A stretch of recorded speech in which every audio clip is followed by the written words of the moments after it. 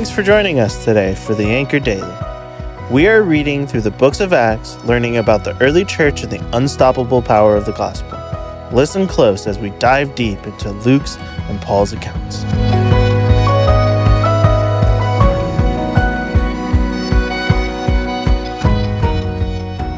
Hello, podcast family. This is Dale, and it's a joy to be back with you again as we dive into 2 Timothy together. Today we're looking at chapters 1 and 2, and we find Paul in jail writing to encourage Timothy. As in many of his letters, Paul starts out with an acknowledgement that he is an apostle of Christ. He uses words like servant or called and set apart for the gospel. These words always bring to my mind the phrase, "I'm on a mission for God." This then brings up one of the theological movies of my youth, The Blues Brothers. The movie starts with Elwood picking up his brother Jake from prison. They soon find themselves on a quest to save the orphanage they grew up in. Elwood, as they go about recruiting people to join them in saving the orphanage, begins saying, "We're on a mission from God." While I wouldn't recommend going to this movie for theological training, the passion, persistence, and dedication the brothers demonstrate is something we can inject into our assignments from God. So going back to our passage, how did Paul encourage Timothy to be on mission in his life for Christ? Let's look at the passage by personalizing the letter to ourselves. I'm using myself as an example. So Timothy says, "I thank God, who I serve with a clear conscience, as my ancestors did, when I constantly remember you in my prayers night and day. Remembering your tears, I long to see you so that I may be filled with joy. I recall your sincere faith that first lived in your grandmother Helen and in your mother Sue, and now I am convinced is in you also. Therefore, I remind you to rekindle the gift of God that is in you through the laying on of my hands." So how do I rekindle this gift from God?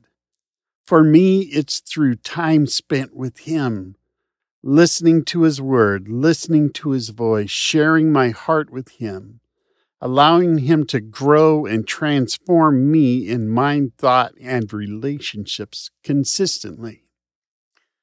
This rekindling opens my life and my heart to what comes next. Timothy goes on, "For God has not given you a spirit of fear, Dale, but one of power, love, and sound judgment. So don't be ashamed of the testimony about our Lord, or of me, His prisoner. Instead, share in suffering for the gospel, relying on the power of God. He has saved us and called us with a holy calling, not by our works, but according to His own, His purpose, and His grace. Dale, for the gospel, I was appointed a herald, an apostle, and a teacher. And that's why I suffer these things. But I am not ashamed."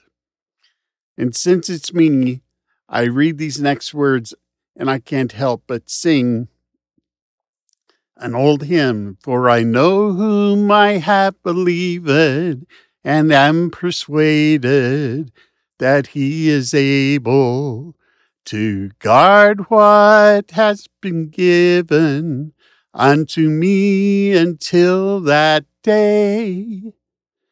Our minds work in different ways, but Timothy then goes on to say, "You, therefore, Dale, be strong in the grace that is in Christ Jesus.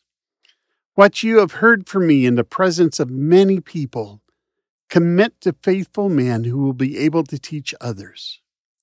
And remind people of these things and charge them before God not to fight about words.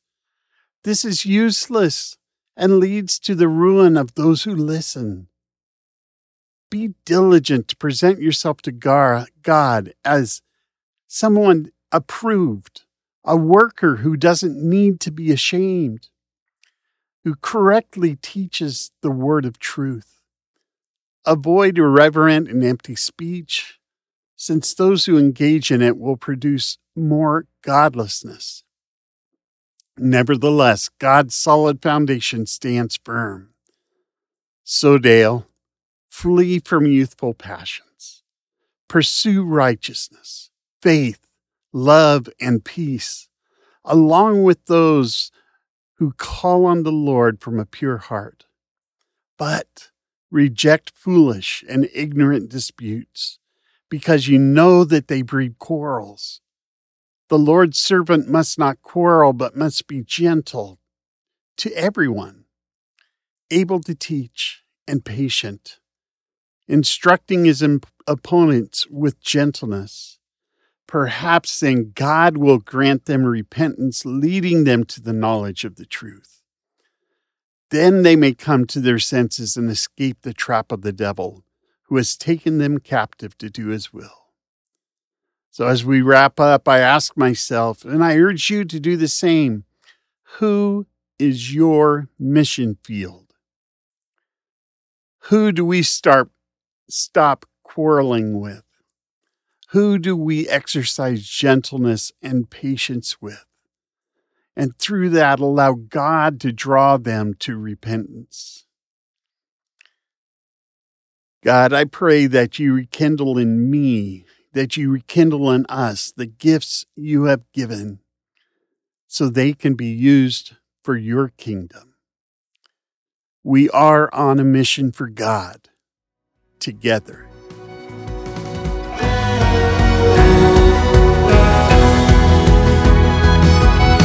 Thanks for joining us today. Listen in tomorrow as we encourage each other through God's Word. If you haven't already subscribed, please do so because we would love to continue to grow with you. We'd also like a chance to connect further with you.